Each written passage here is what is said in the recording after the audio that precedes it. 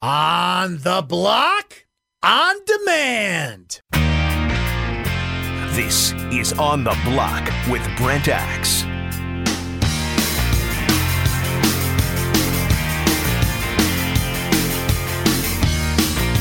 Tonight we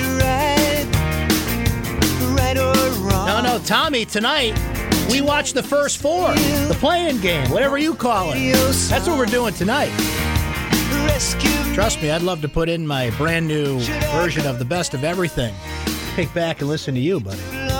Not tonight. Tonight, it's first four time. Giddy up. My wife loves this time. It's just basketball, and she goes upstairs and watches the Lifetime channel. Yeah, pretty much. Next 3 weeks. See you in April, honey. Hit me with that fancy open. Let's do this thing. We've got a hot one for you. Oh, you're hot. Why, thank you. So are you. And I'm not afraid to cry. So hot. So hot it hurts. Man, it's hot. How hot is it? It's so hot, I poured McDonald's coffee in my lap to cool off. It's time for Hot Takes on the Block. Your headquarters. First four. NCAA Tournament, Sweet 16, Elite 8, Final Four. All the games. You know what it is? It's the Press Room Pub, the #1 sports and entertainment venue in Central New York. We're broadcasting there Thursday. Seth doing his show 11 to 12. And he's going to hang throughout the day at the Press Room Pub. You should hang at the Press Room Pub. Play hooky. Our promotion was so good it fooled me earlier in the show, right? I mean, your boss knows you're going to take a long lunch on Thursday. You might as well do it at that Press Room Pub, the place to watch all the games in historic Herald Square in downtown Syracuse. Oh, baby, did Mike Trout cash in. I'm sure most of you saw this today, but in case you did not, take that, Bryce Harper. Whew. Mike Trout, as Jeff Passan, ESPN, Syracuse grad, describes here. Cha-ching. That's kind of the binary that we've got going on here. Either they need to win in the next 5 or 6 years, or they have the guy who's going to go down as the best player to ever play baseball as a lifetime Los Angeles Angel. And that, I think, is as much as anything why they were willing to do this deal and pony up as much money as they did, because the outcome, it's really pretty good on both ends. Yeah, 12 years, $430 million. I would say that's a pretty good outcome for Trout. We'll see if that's good for the Angels. There are no opt-outs in this contract, by the way. It is the first $400 million contract in sports history, the largest in sports history. It eclipses Harper's. Think how big this number sounded like a week ago. 13 years, $330 million. It beats that Trout's deal by 30%. $36 million per year is the highest annual salary, which, by the way, Zach Greinke still has, which is kind of an odd person to have that. $34.4 million per year. Trout had 2 years remaining on his contract. The new deal runs through the year 2030 when Bobby Bonilla will still be getting $1 million payments annually from the New York Mets. Passan broke the news of the contract. We played you one clip from Jeff. Let's hear another on Jeff Passan discussing this huge deal earlier today on ESPN Radio. It's a good contract for both sides. And it's absurd to think that when an athlete is being paid more than any other athlete has been paid in history, and by a pretty substantial margin, you can say that it's a good contract for the team, but the numbers don't lie. The Angels TV contract is $3 billion, and Mike Trout is off to the greatest start of anybody in baseball history. Also here to comment on the new contract is ESPN's Stephen A. Smith. Jeff Passan, having said all of that, we look at other individuals. A Mike Scioscia, for example, entering his 19th season as the manager for this ball club. Does a contract like Mike Trout apply more pressure to somebody like him to turn things around, or else Morena's going to move in a different direction? Well, Scioscia is gone, actually. Brad Yes, Osmus is the manager. Oh, my God. I'm sorry. I Angels totally now. forgot about that. I can't believe I forgot about that because Mike Scioscia was one of my favorite guys. Listen, No problem. There's a lot of shuffling going on during Hey, we we all make mistakes from time to time. I certainly make them. Kind of got to know that one. Certain guys not playing for certain teams anymore that you're looking forward to watching tonight. Look, Stephen A's a busy guy. He forgets some things. I have an announcement to make, and it's very important, and I'm going to say this to America right now. And that is? I think. Thank you very much. Always good to hear from our friend Stephen A. Smith, the spirit animal of the Syracuse football team. Yeah, 12 years, $430 million. So the question becomes, will the Angels and Phillies ever meet in a World Series? And think of all the money on the line with two players. $430 million, Trout's contract, $330 million for Harper's contract. Of those two, who wins the first World Series?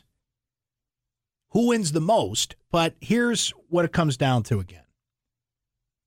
Trout's the best player in baseball. Harper's the biggest star in baseball. But Trout got paid like both of them today.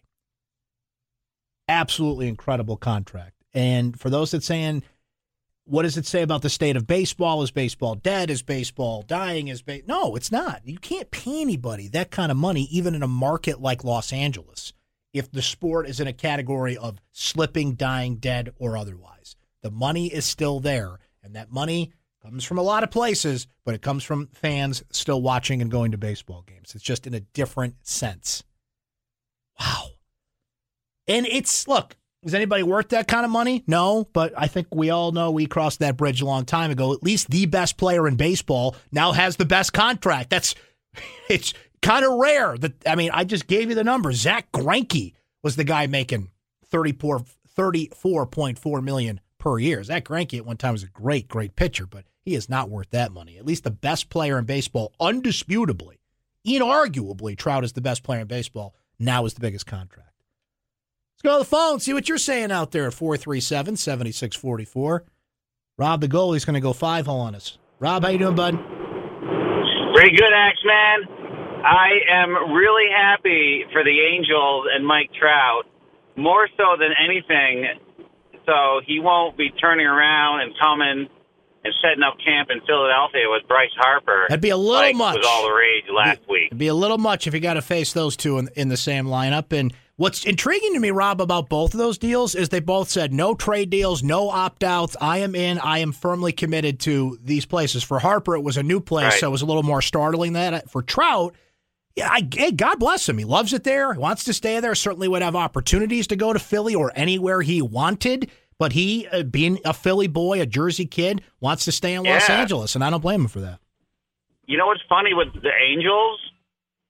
It's like, there's the Mets and the Yankees in New York, but no one really ever counts the Angels as like a big market team. They're like the smallest big market team because it's all Dodgers, right, even though I think the Angels won the more recent World Series for the city of Los Angeles. That's correct. And if you want to counter that, you have the best player in baseball on your roster, but you just brought up an intriguing point, Rob, and thanks for the call, my friend. Is there a quieter superstar, not only in baseball, but all of sports, than Mike Trout? It's debatable. Let's go to John in Liverpool next at 437-7644, switching gears back to college hoops. What's up, Johnny? How you doing, kid? Living the dream, my friend. Well, I'm rooting for Colgate. And I've been to Colgate many times, love their golf course. But I want to mention on the Donald Foyle thing, you can talk about how he wound up at Colgate, for a long time, but so I won't go into that. Long story short, he was advised to go there. But basically that decision took him out of ever winning a national championship at the college level when he was going to be right in the shadow of a national program right down the road. Yeah, and so, I vaguely remember, John, I'd have to look it up, but weren't his adoptive parents professors at Colgate? There was a really strong family connection there that led him to Colgate, and I think he liked the school and the family atmosphere. There's a little bit more to it. I don't think he wanted to play at a big-time college basketball program, if you will, and that's no offense to Colgate, but, I mean, he brought them there, and this is their first tournament there since. So I think there's a little more layers to it, but, it is a big what if. Had he gone to Syracuse or Duke or one of these big-time programs, I mean, he could have been Zion Williamson in that time and probably would have a title or two. Exactly. His advisors were faculty members at that school, and they advised him that to go to Colgate. And if he had come here, he certainly would have taken us to a Final Four, and maybe we would have had a second championship by now. But he certainly was good enough to take you to a Final Four. And you know what? I'll say this about O'Donnell Foyle, too. It's all kind of flooding back in my head here, right? We should catch up with O'Donnell the next day or two before we exit stage left for tournament coverage. He was a true student-athlete, really smart guy, certainly went to the NBA, made a ton of money in the NBA, but he cared about his, and again, that's no offense to Syracuse or any schools he said no to, but he was a true student-athlete. And they're going to run all these student-athlete commercials over the next couple of weeks during the tournament. Donald Foyle was a true student-athlete. And again, I have to go back to it quickly. I'll never forget watching him play for Hamilton the game before my Bishop Ludden Gaelic Knights won the state title in '94. I've never seen a more man amongst boys situation in sports than that. Four guys, just every possession, passing to O'Donnell Foyle. It was something to see. It was absolutely something to see. Speaking of our friend Stephen Bailey, who we had on earlier, he had a pretty cool interview with O'Donnell Foyle, which is up on Syracuse.com as well, so you should check that out. Let's break on that note. I've got some cool prop bets and odds we're going to get into next hour on the NCAA Tournament. Certainly more on Syracuse and Baylor. We'll go on the blind side coming up. You're on the block. Don't go anywhere. This is On the Block with Brent Axe.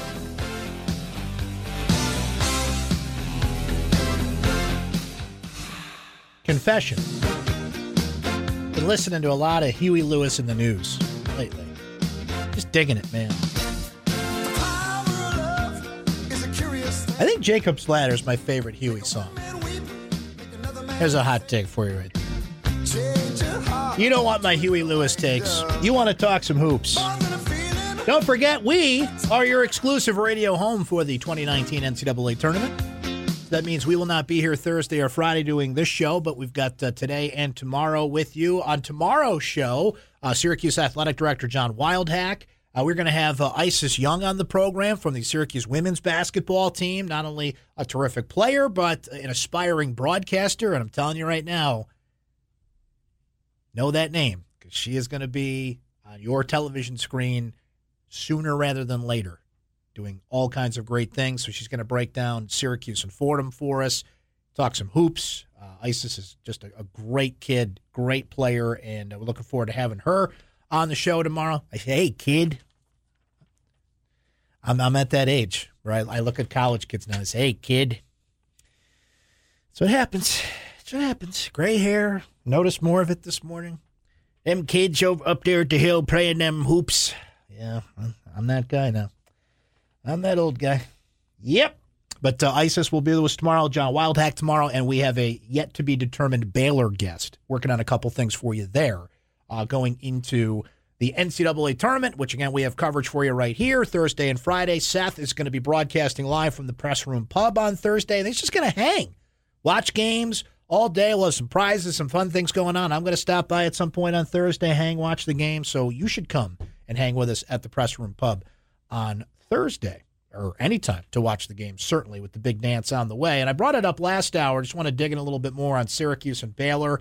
And it's funny, our guy Jim CBW, in the fashion of Old Takes Exposed, went up and dug my preseason predictions up. Because I brought up the question last hour, and the question is, knowing the bracket now, knowing the matchups, because that's always the caveat, right? Well, not knowing the bracket and the matchups, here's where I feel Syracuse should finish. I think most people would be good with beat Baylor, lose to Gonzaga.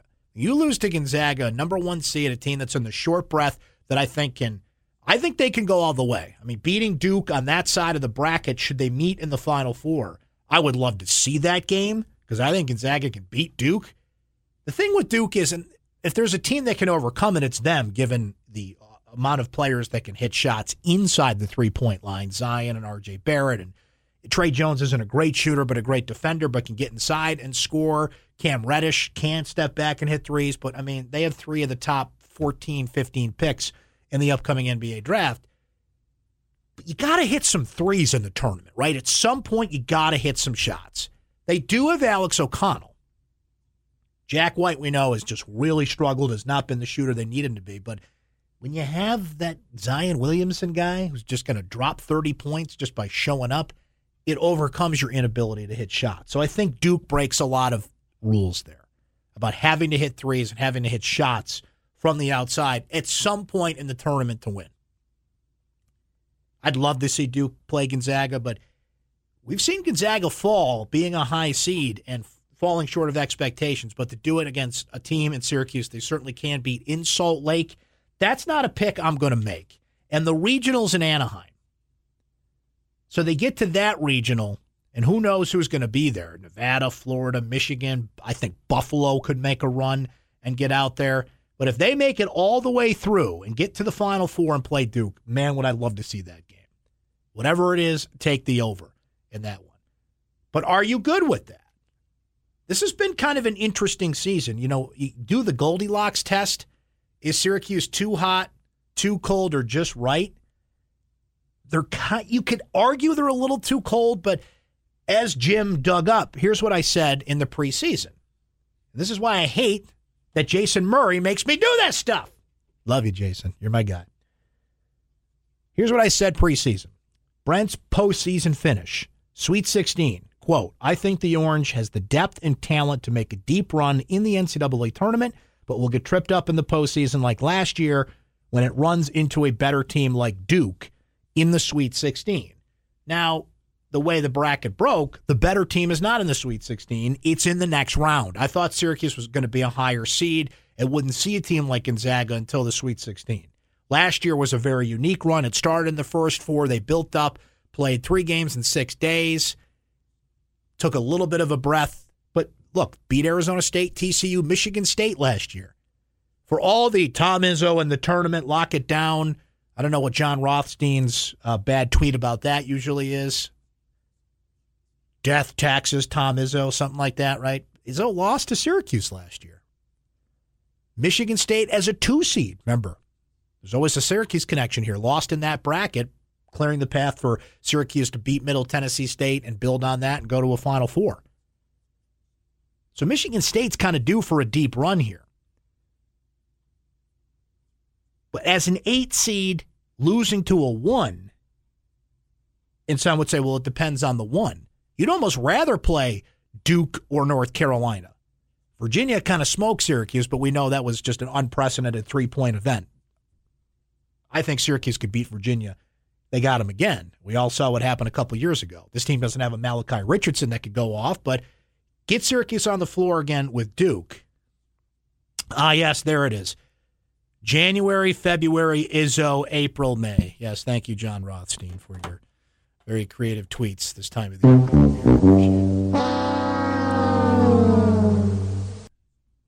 So are you good with that? Now, what if Syracuse loses to Baylor? I got a feeling I'm going to get some of the Dementor tweets and comments should they lose to Baylor. When this is an 8-9 matchup, which are always 50-50 games, a 9 beating an 8 is not an upset. Percentage-wise, matchup-wise, it's not an upset. It's usually the closest matched-up teams in the tournament. Not always. Some 7s get misseeded. Even some 6-11 games get misseeded. But 8-9, you're pretty much the same team. Baylor had, like Syracuse, now Mason didn't go out for Baylor. He just had to play through injury, where Tyus Battle was out for 2 games. But when he struggled, so did Baylor. So for all the talk of is Tyus Battle healthy, I'm wondering about Mason. How healthy is he? Is he back to form?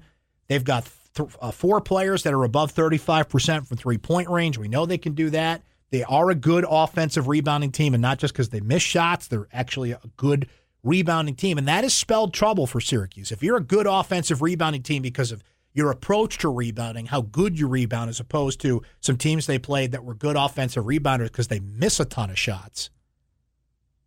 Clemson, at least on paper, has the tools to make this a competitive game. They know the zone. They don't play it, of the defenses they play, it's the 1-3-1 I think you got to worry about the most. And Syracuse has played the 1-3-1. I saw it against Georgia Tech earlier this year. That didn't go so well, but they have had some success with it and played well, not winning all these games, but seeing John Beilein play it at Michigan and other teams that come across. The key with the 1-3-1 is you got to hit from the wings. At Syracuse's Buddy Boeheim, they have Elijah Hughes. Tyus can hit that wing shot, so can Frank. So I think they can get over that. I'm wondering how much Baylor's going to emphasize Marek Dolzaj. I think he can have a big game if left alone. And, that's the thing with matchups this time of year. How well does Baylor know Syracuse? I guarantee you, and I think Boeheim in his press conference the other night kind of said, I've seen Baylor a few times. The thing with Boeheim is he watches so much basketball and has such a photographic memory with these things. He has some sense of how to approach Baylor. I don't think Scott Drew has the same opinion of Syracuse. He's playing a lot of catch-up. So where's the X factor there that they won't prioritize in matching up this game? I think it's Dolzaj. I think they'll notice him on film. They say, wow, look at this guy. He's scrappy, good defensively, but the talent of battle. Howard's played well recently. Hughes can shoot. Look at the coach's son can shoot the three. They have played the zone and know the zone, but you still have to dedicate practice time to get your team in as much of a rhythm going up against it as you can. Who falls through the cracks? That's my question, and I think that could be Dolzaj, who had a big tournament last year, don't forget. Had some big scoring games, can hit that 13, 14-foot jump shot. So Hughes is the natural X factor. He's the extra three-point shooter. He's one of two players, along with Boeheim, that were not on this run last year. And I think about last year, and I think of how we were still exhaling 2 days later after Selection Sunday saying they are in the tournament. And then you had to snap to it because, oh, they're playing. They're in the first four game. And they snuck by Arizona State. And then they snuck by TCU. And then they snuck by Michigan State. And then only lost to Duke by 4 in the next round. This team doesn't have that kind of identity. They're not as locked down on defense as that team was. It's a different team, even though it's the same team, right? Every team takes on a different identity, a different sense. So thank you to our friend Jim CBW for digging up my preseason expectation that I wrote in, I think, early November. We put that out. Syracuse was one of the most experienced teams coming in. They certainly had the look on paper of a team that could make a deep run. We were excited about what Hughes could bring to the table. We were speculating on what Boeheim could be, and Boeheim is exactly the player we thought he would be. Come in, establish that offensive game, improve as the season went along, showing some of the other aspects. He's 11 of 27 from three-point range, Boeheim, in his last 4 games. So this is a Syracuse team. They lose to Baylor Thursday, wouldn't stun me. They go to the Sweet 16, wouldn't stun me. They beat Gonzaga, that actually would surprise me. It's the tournament, anything can happen. I get the cliches, but I just don't think Syracuse matches up with this Gonzaga team that well. But what gives you hope there is we've seen a little bit of everything from this Syracuse team. Can they get in a grinded out, high 50s, low 60s type of game? Yep. Can they get in a back and forth scoring match with somebody and at least make it a game? Yep. They lost to Carolina, but they did do that. They did it against Duke in the first matchup that went to overtime. The big stat is 17-3. They're 17-3 when they hit at least 10 3-pointers. So Duke and a few other teams may not have to hit threes game by game to advance. Syracuse does, including against Baylor. If this is a team that comes out and has one of those 5 of 22 type nights from three-point range, well, you better hope O'Shea Brissett or Pascal Chukwu went off. There's another guy that I slipped through the cracks is not the right way to put it because he's 7'2", but I'm not sure Baylor has what it takes to really lock down and guard him. They're not a very big team. Pascal could have a big game. Marek could have a big game. I do expect Syracuse to win this game. Beating Gonzaga, even on the short turnaround, look, Mark Few and Boeheim are friends. They've played a few times in recent years, and I know those teams are different. But playing Syracuse in the tournament facing that zone, which Mark Few has done twice now, you bank that knowledge and you apply it to, and you just figure out, even on a short turnaround, okay, how do these pieces in the puzzle work? But I know the puzzle. Lose to Baylor, how does that make you feel? Beat Baylor, lose to Gonzaga, how does that make you feel? Make a Sweet 16 run, that question answers itself. You're playing with house money at that point. So we can continue to talk Syracuse-Baylor. I want to get into some prop bets and some odds and some of the things for entertainment purposes only surrounding the tournament as you fill out your bracket. Are you in a bracket that you got to get it in today for the play-in games? I'm not a fan. I'm not digging that. I'm not digging that. I need time. I like to absorb everything and then hand it in at the last minute on Thursday. That's just me. That's the beauty of this time of the year. Everybody's got a different strategy, right? Hey, the sun's shining. It's only 40 degrees, but that's okay. Sun shining in central New York. It's bracket time. Beautiful time of the year to talk some hoops with us at 437-7644. The text line is 288-0644 if you want to get on board that way. We'll do some odds and some for entertainment purposes only things for the brackets coming up. We'll go on the blind side, certainly more on Syracuse and Baylor. On the Block is presented by the Food Bank of Central New York, and we're back after this. This is On the Block with Brent Axe. Hey there, welcome back On the Block. Presented by Mattress Express, home of the number bed by Instant Comfort. Couple of things here before we get to the blind side coming up in about 10 minutes. In the For What It's Worth category, latest NBA mock draft drop today from Jonathan Givony, ESPN. This is the guy that puts in the work. He goes to the tournaments, he travels, he's in constant contact with league people, GMs, scouts. Last I checked in with the scout who knows, this was a couple weeks ago. He said that Tyus Battle, who was the most likely Syracuse player, obviously, to be picked, short of a very surprising announcement of somebody entering the draft that we don't expect to, like, say, an O'Shea Brissett, who I fully anticipate will be back next year for Syracuse, but there's always that surprise name. So just kind of keep that on the back burner. I'm not insinuating anything. I'm just saying it's happened in the past. Battle was not on the list, was not in the latest mock draft. 2-round draft, 60 picks, not there. The scout who knows said the same thing to me a couple weeks ago. His team doesn't have Battle on the board, and he thinks it's going to be a real fight for him to work his way into the the bottom 5 picks of the draft even. So I got some interesting Twitter responses to this when I put it out earlier today, and people said that, well, if he has a great tournament, he'll get back in. You might not be wrong about that, but here's the difference. And a couple people made the Malachi Richardson reference. Here's the big difference.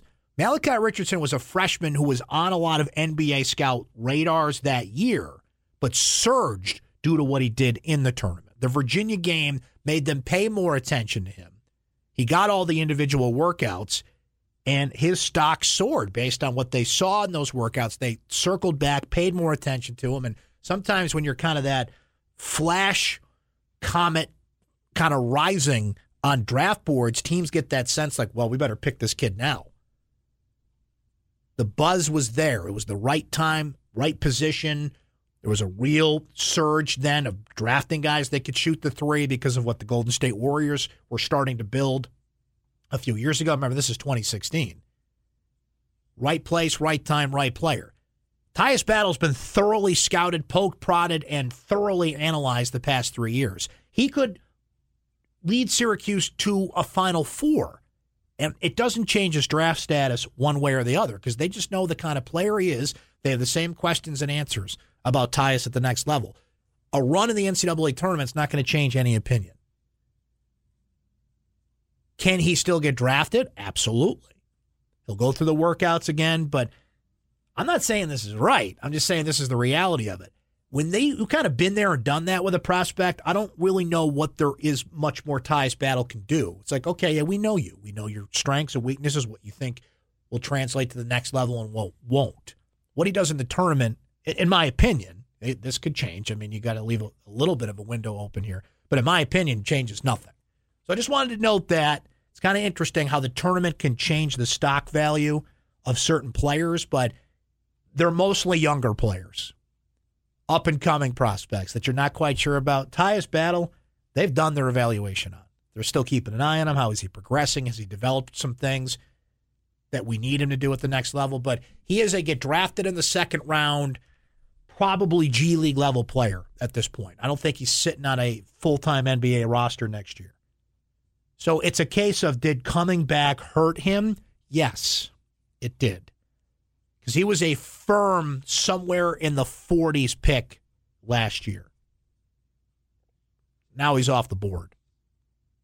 On prominent mock drafts, teams that I've talked to, and everywhere you look.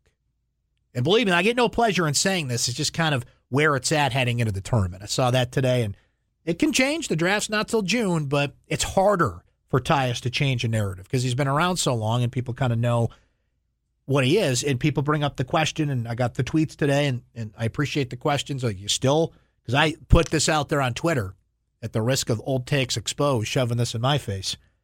I said he is 100% gone, in my opinion. Because some people said, he's got to come back. He's got to come back then. Tyus is not coming back, in my, I will say, informed opinion. In the sense of he's getting his degree. Coming back does nothing to help your stock when you're at his level and you're his type of player. Nothing. If anything, it will benefit him more to get out now, even if he doesn't get drafted, sign a pro contract somewhere and work full-time on your game when it makes sense to. He's a little bit of an older player. He's got his degree on track even as a junior. So coming back to me would be a big, big mistake. Especially after, think about this. The guy fell, bruised his hip at the end of the regular season. You don't think he's going to have that on his mind, thinking about coming back for another year? Especially with the degree in hand, a true student athlete. Like all those commercials we're going to see over the next couple of weeks with the NCAA tournament, the student athletes. Tyus actually is a true student athlete. The other thing I wanted to do quickly here is we go through the week and you're filling out your brackets, looking for some ways for entertainment purposes only to cash in. Here are just a few things that I found, odds, ends, trats, thanks to super intern Kier for finding some of these great trends as well. So I'm going to throw these out there for you. This is from Vegas Insider. As you would expect, Duke's got the best odds to win it all at 9-4. If you're feeling really funky and want to put something down on North Carolina Central, who has the worst odds at 9,999-1, you go right ahead.